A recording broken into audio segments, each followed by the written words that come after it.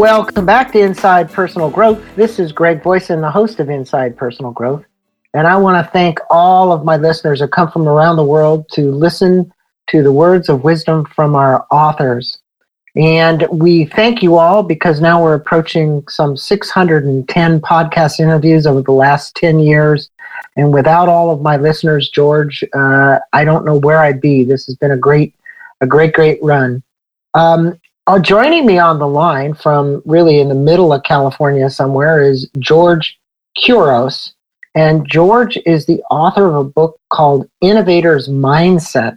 And I actually happened to see this. I know all of you think that this is kind of a conundrum, but there's an Amazon bookstore in La Jolla. And his book was actually featured on the kind of the setup that they had there. And it just intrigued me. And I'm doing a book on innovation myself. And I said, I need to talk to George. George, thanks for being on the show with me today. Yeah, thank you so much for having me. It's kind of cool to hear the book is spreading, and it's nice that I've got several pictures actually showing me that same setup in Amazon and different stores. So it's kind of nice to know that the book is getting out there to a wide audience. Yeah, it is, and they're actually doing a good job of profiling you in their stores. And I know for most people, they go online to look at things like that, but this was actually in one of the bookstores. I'm going to actually let people know a little bit about you, George, because you got a short bio on his website. And by the way, you can find George at George Couros. It's at COUROS.ca. He's a Canadian. And at that website, you'll learn about the Innovator's Mindset, the speaking and consultant presentations, and so on. George is a real pro. He's a learner. He's an educator, an innovator, a teacher, learning and leadership consultant. He's also the author of this book we're going to talk to him about called The Innovator's Mindset. And he believes he needs to inspire kids to follow their passions while letting them inspire us to do the same. For any of those who want to contact George, it's georgecouros@gmail.com. Pretty easy way to get in touch with him. Well, George, right off the bat in the book, you mentioned Carol Dweck, this Stanford psychologist and author of Mindset, The New Psychology of Success. And she encourages educators to introduce students to the concept of the growth mindset. What are the differences, in your estimation, between a growth mindset and this other reference to the other side, the fixed mindset? Yeah, actually, several years ago, when I was a principal, I read Carol Dweck's work and looked at a lot of the stuff that she had researched and shared, and it was really captivating. But part of my work is looking at what is happening to schools, what does education mean, what's happening around the world, what are people looking for when students are coming out of school.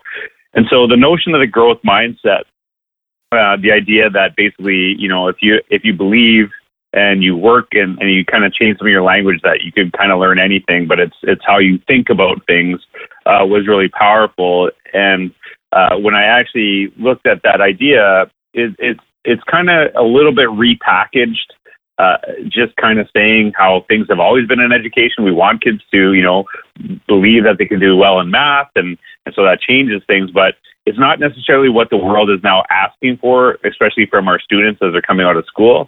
So the idea of the innovator's mindset is not just learning, it's doing something with what you're learning, it's what you're creating from it. And I usually take Carol Dweck's analogy and I use it and compare it to my own. So when I talk about it, the fixed mindset in the context of playing something like the piano is I would never learn to be able to play the piano. Growth mindset, with hard work, time, effort, I can learn to play. But innovator's mindset, I will not only learn to play, I will compose and create music. And I think that's a real big distinguishing factor. And it's not saying the growth mindset isn't important, but it's a step towards something bigger and better for our schools. And there's a really compelling quote from Thomas Friedman in an article he wrote. It was basically how to get a job. And he talked about what people are looking for at Google. And it wasn't necessarily grades. And he was talking about collaboration skills, how you lead, your flexibility. And one of the quotes that really resonated with me, and it's really succinct on what is the shift is happening in our world. So the world doesn't care what you know. The world only cares about what you can do with what you know and doesn't care how you learned it. And so that's kind of like, if you took the book, that's one of the big premises right there. Definitely. And I love what you're teaching, and not only teaching to the world through your book, but you're teaching educators as well. And that's a big part of this. And, I'm a proverbial serial entrepreneur myself and have been all my life and involved in many different areas. And this next question is really about that. I have tons of failures to my name, and I have fewer successes. But you mentioned that having the freedom to fail is important to innovation, but that even more important are the traits of resiliency and grit. Can you relate the Dyson story that you have in the book and talk about resiliency and grit in the innovation process as you talk about?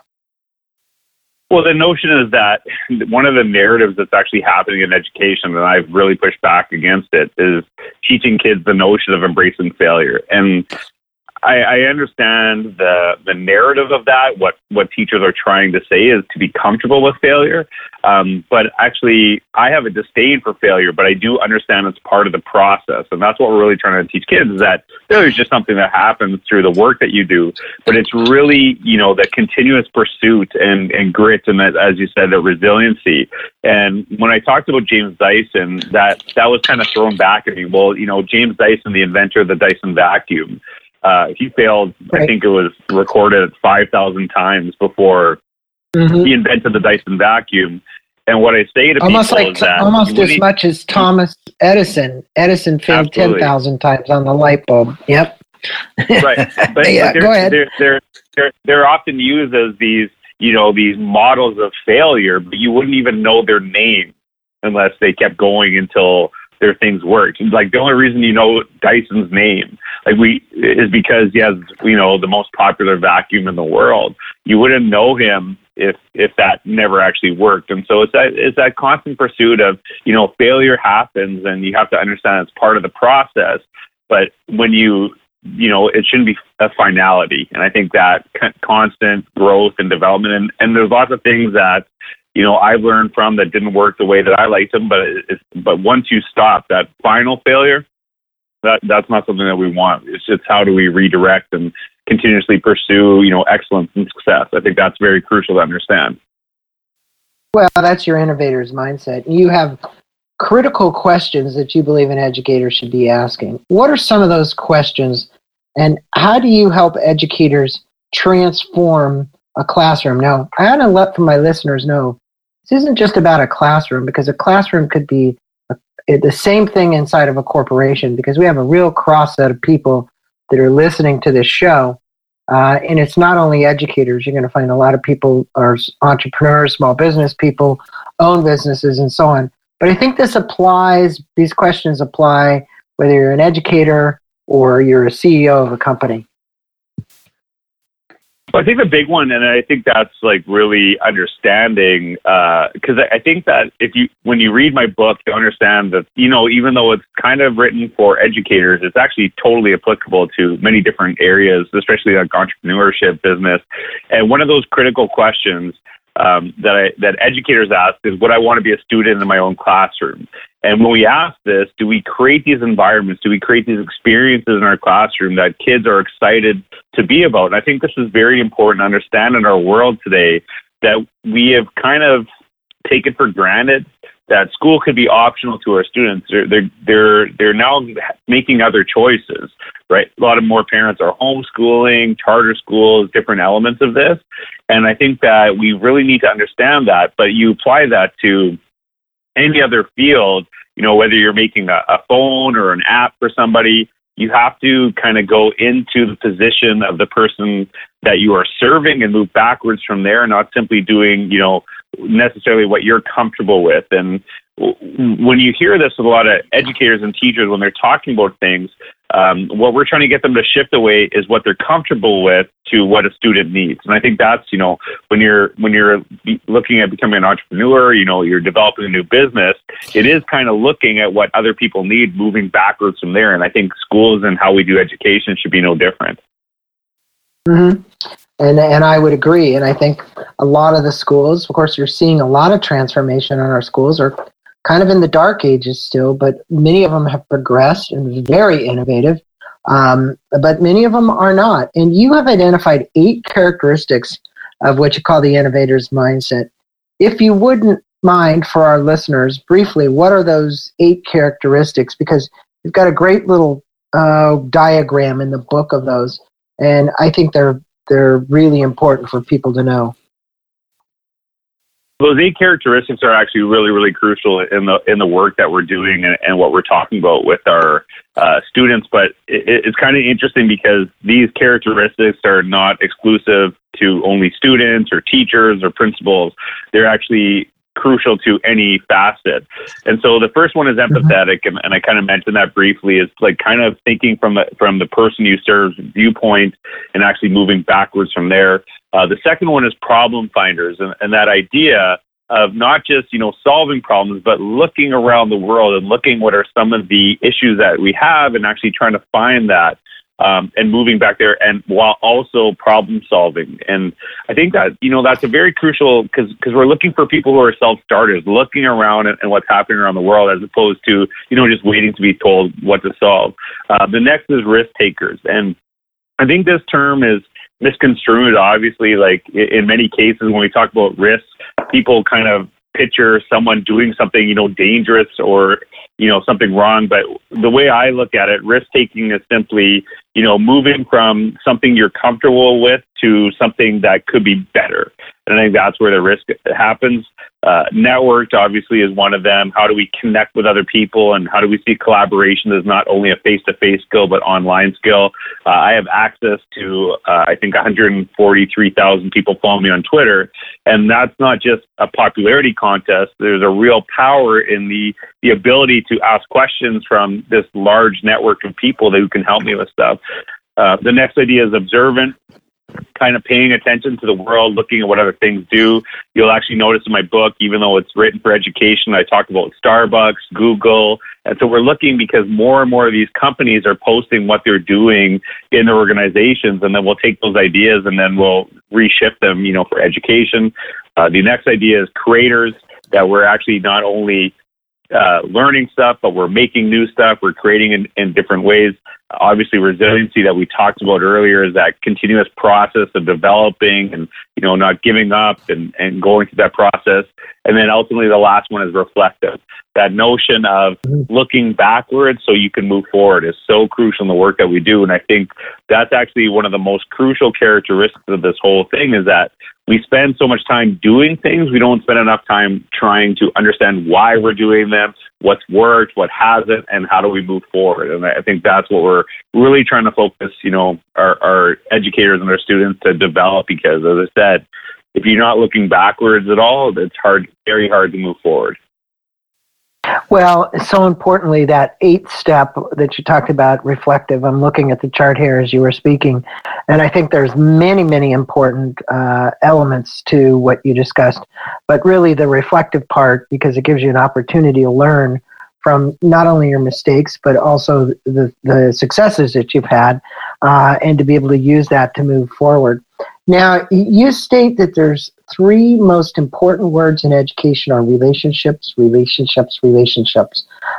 What role does trust play in this education process? I remember you were talking about Stephen Covey Jr., somebody who I've interviewed a couple of times about his book, Trust.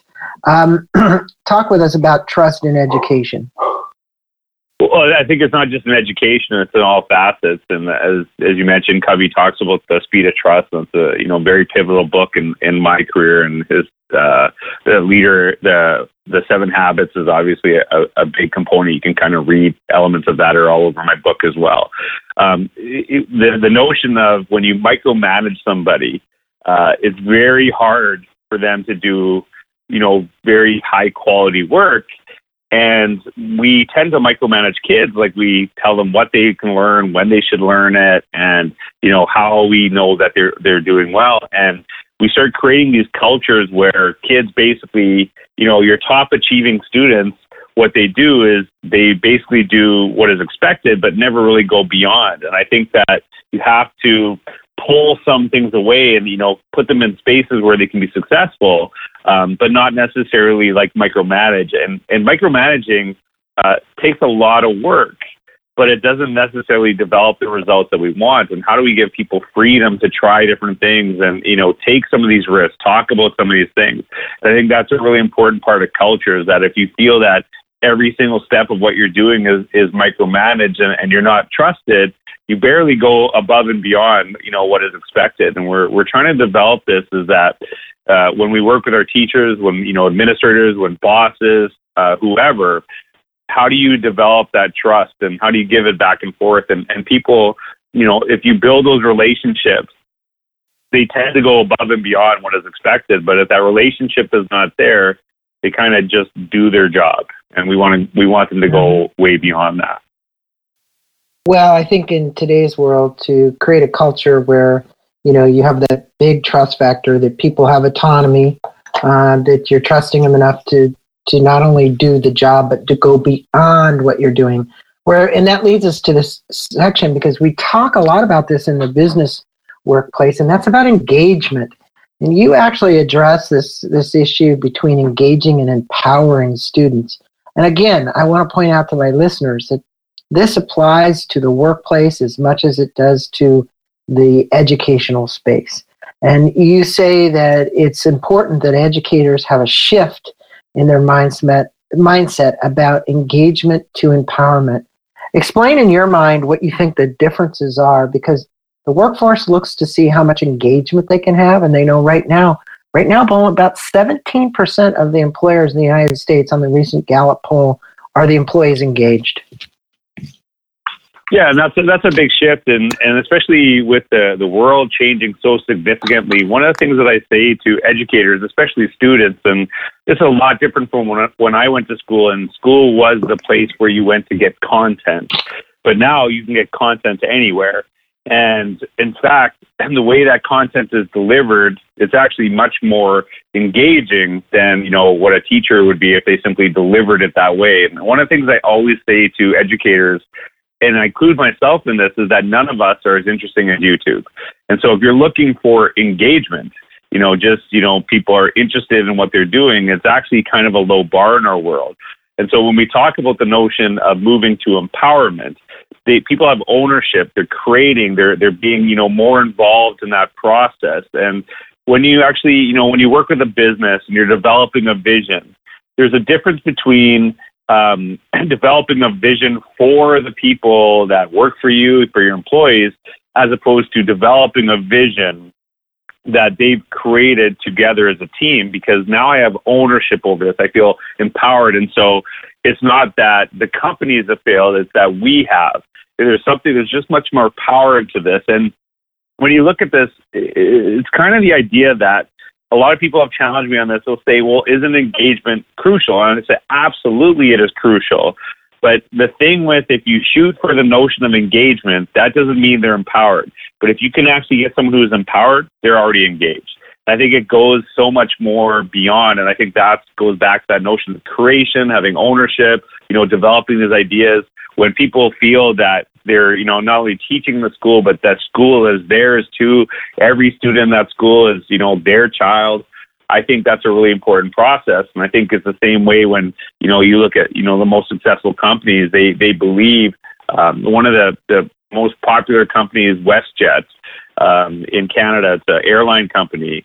The people that work for them actually own shares in them. They feel they are like one of the bosses of the company. There's a whole different level of empowerment as opposed to just do your job, right? And I think that's something that we look to that's going above and beyond.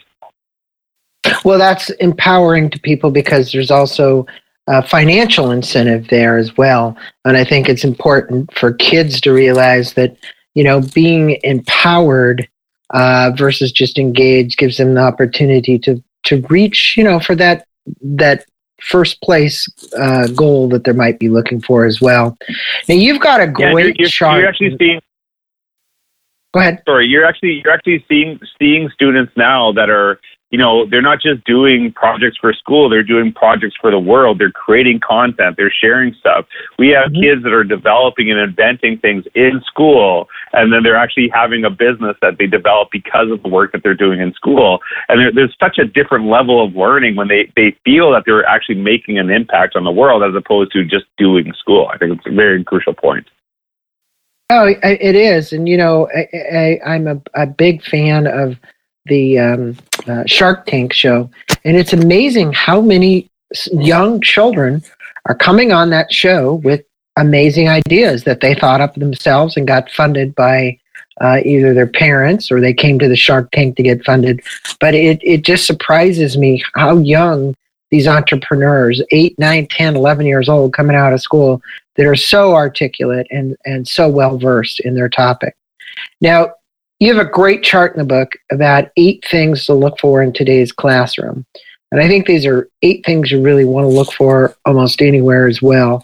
My wife was a school teacher for 24 years. What are the things and what are the opportunities to innovate? Why are the opportunities to innovate so important in your mind, George? And when I discuss these, you'll see lots of overlap in some of the stuff that I've already talked about. So one of the first ones is voice. How do we actually, going back to that notion of empower, people can share their voice, share what they're doing.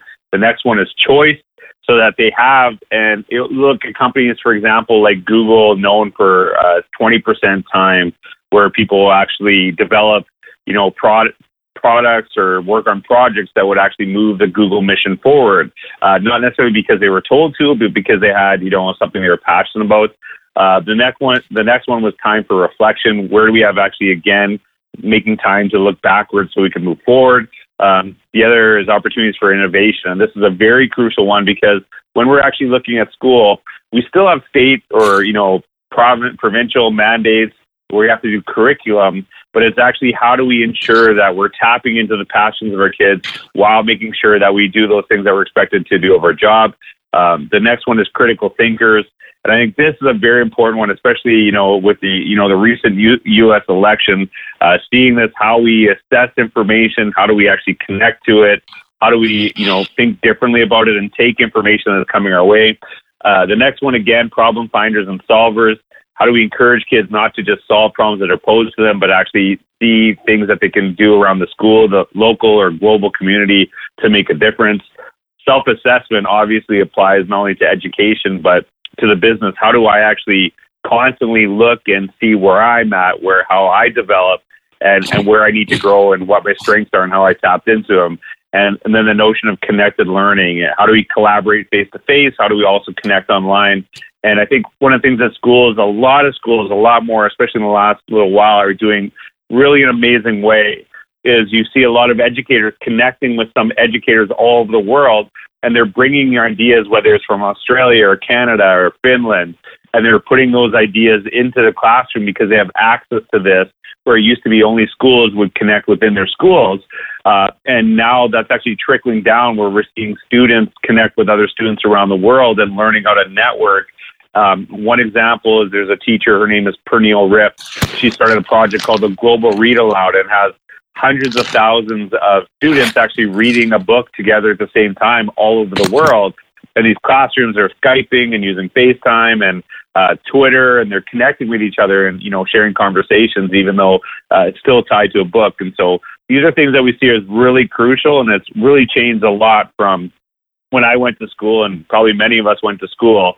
But you can actually see a lot of these similarities, as you said, are really crucial in the way that we're doing business too. And these are all, like I said, these things are not, separated. And in fact, many of these ideas are actually brought from the business world to tap in to ensure that we're, having kids walk out, that they're ready to make a huge impact on the world in what is expected from them. Well, what I like about how school is transformed that I've seen is it's collaborative and it's not competitive. Although I do believe there's still this element. I interviewed a professor from a Philadelphia University today, that, we still have that mindset in the universities about less collaboration, and more competitiveness, because that's been ingrained in this whole culture of education. But, you made a statement in the book that technology is just, in quotes, a tool. What role do you believe technology should play in helping to transform students? First part of the question. And what's the balance between powerful learning? Yeah, and actually, when I talked in the book, I actually differentiated and say technology is not just a tool. The idea that technology is actually transformational, and we don't even recognize it sometimes because we're so numb to it. Like, for example, I'm sitting here, I'm from Canada, I'm sitting in a hotel in California. Well, the technology that allowed me to do that is a plane and a car, obviously. You and I are talking on a phone, doing this interview, then a podcast is going to go to hundreds of thousands of people. These technologies are now allowing us to do things that we could not do before. And so just kind of dismissing them as a tool is something that we have to really push. But when you're looking at schools, how are they bringing these things bringing them into, like, we have students, Brad Gustafson, a principal in Minnesota. I just actually did a podcast with him yesterday. He actually has his students podcasting on a weekly basis from his principal's office. So they do a podcast together. They share what's going on in the school, and they connect with parents. And it's a beautiful way to actually, bring communication into the schools. But most people that are maybe listening to this are used to the newsletter coming home, which is what I got, which is probably what, people older than me got. And now you're seeing this difference. And you go back to the notion of empowerment. These students in a school feel very empowered through this process because it's their school, they're sharing the message, they're finding out what's important.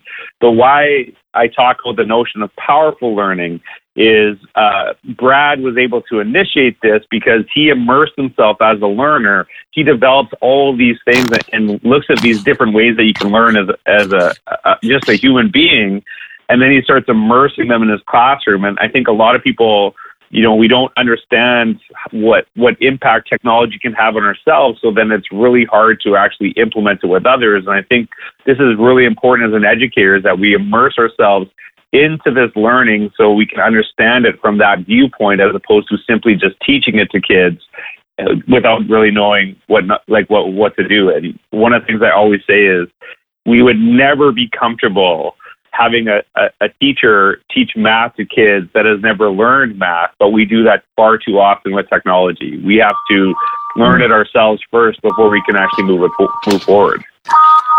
Mm-hmm. Yeah, I do agree with you on that. Totally. Now, with my last question here, I think this is really an important one. And you said in the book that you state that creativity is where we start to think differently, and innovation is where creativity comes to life. How do you help students to start thinking that they're creators?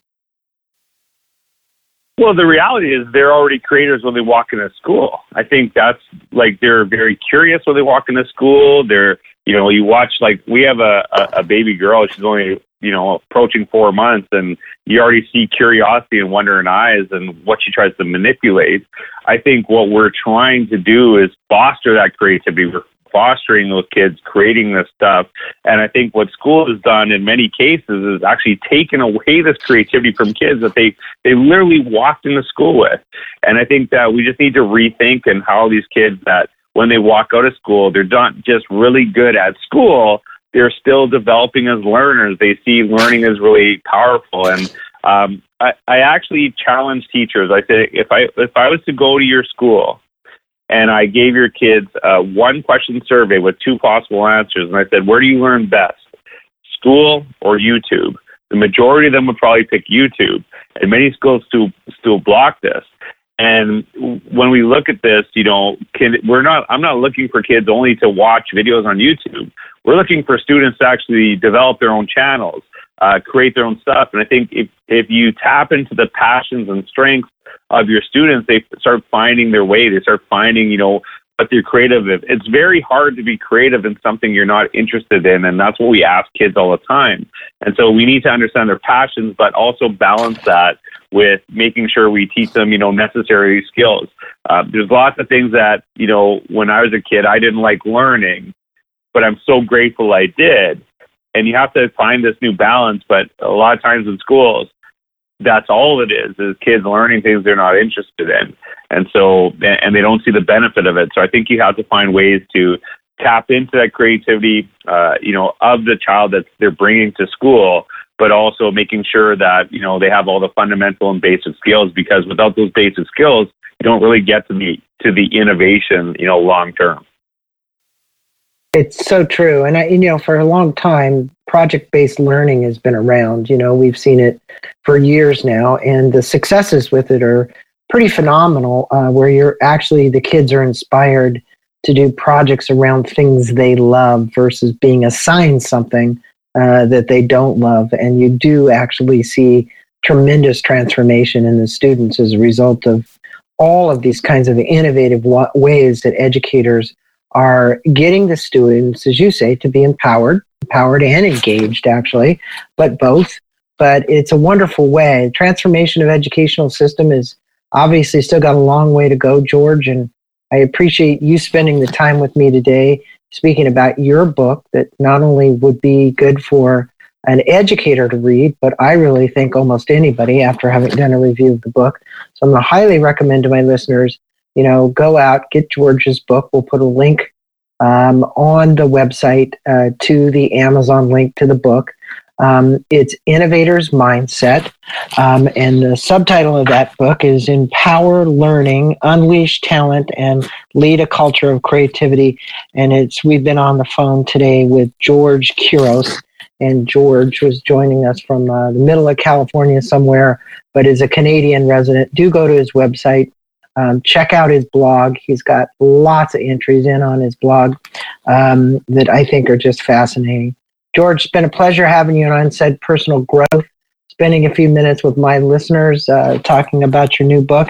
Anything you want to leave, any parting words you want to leave with our listeners?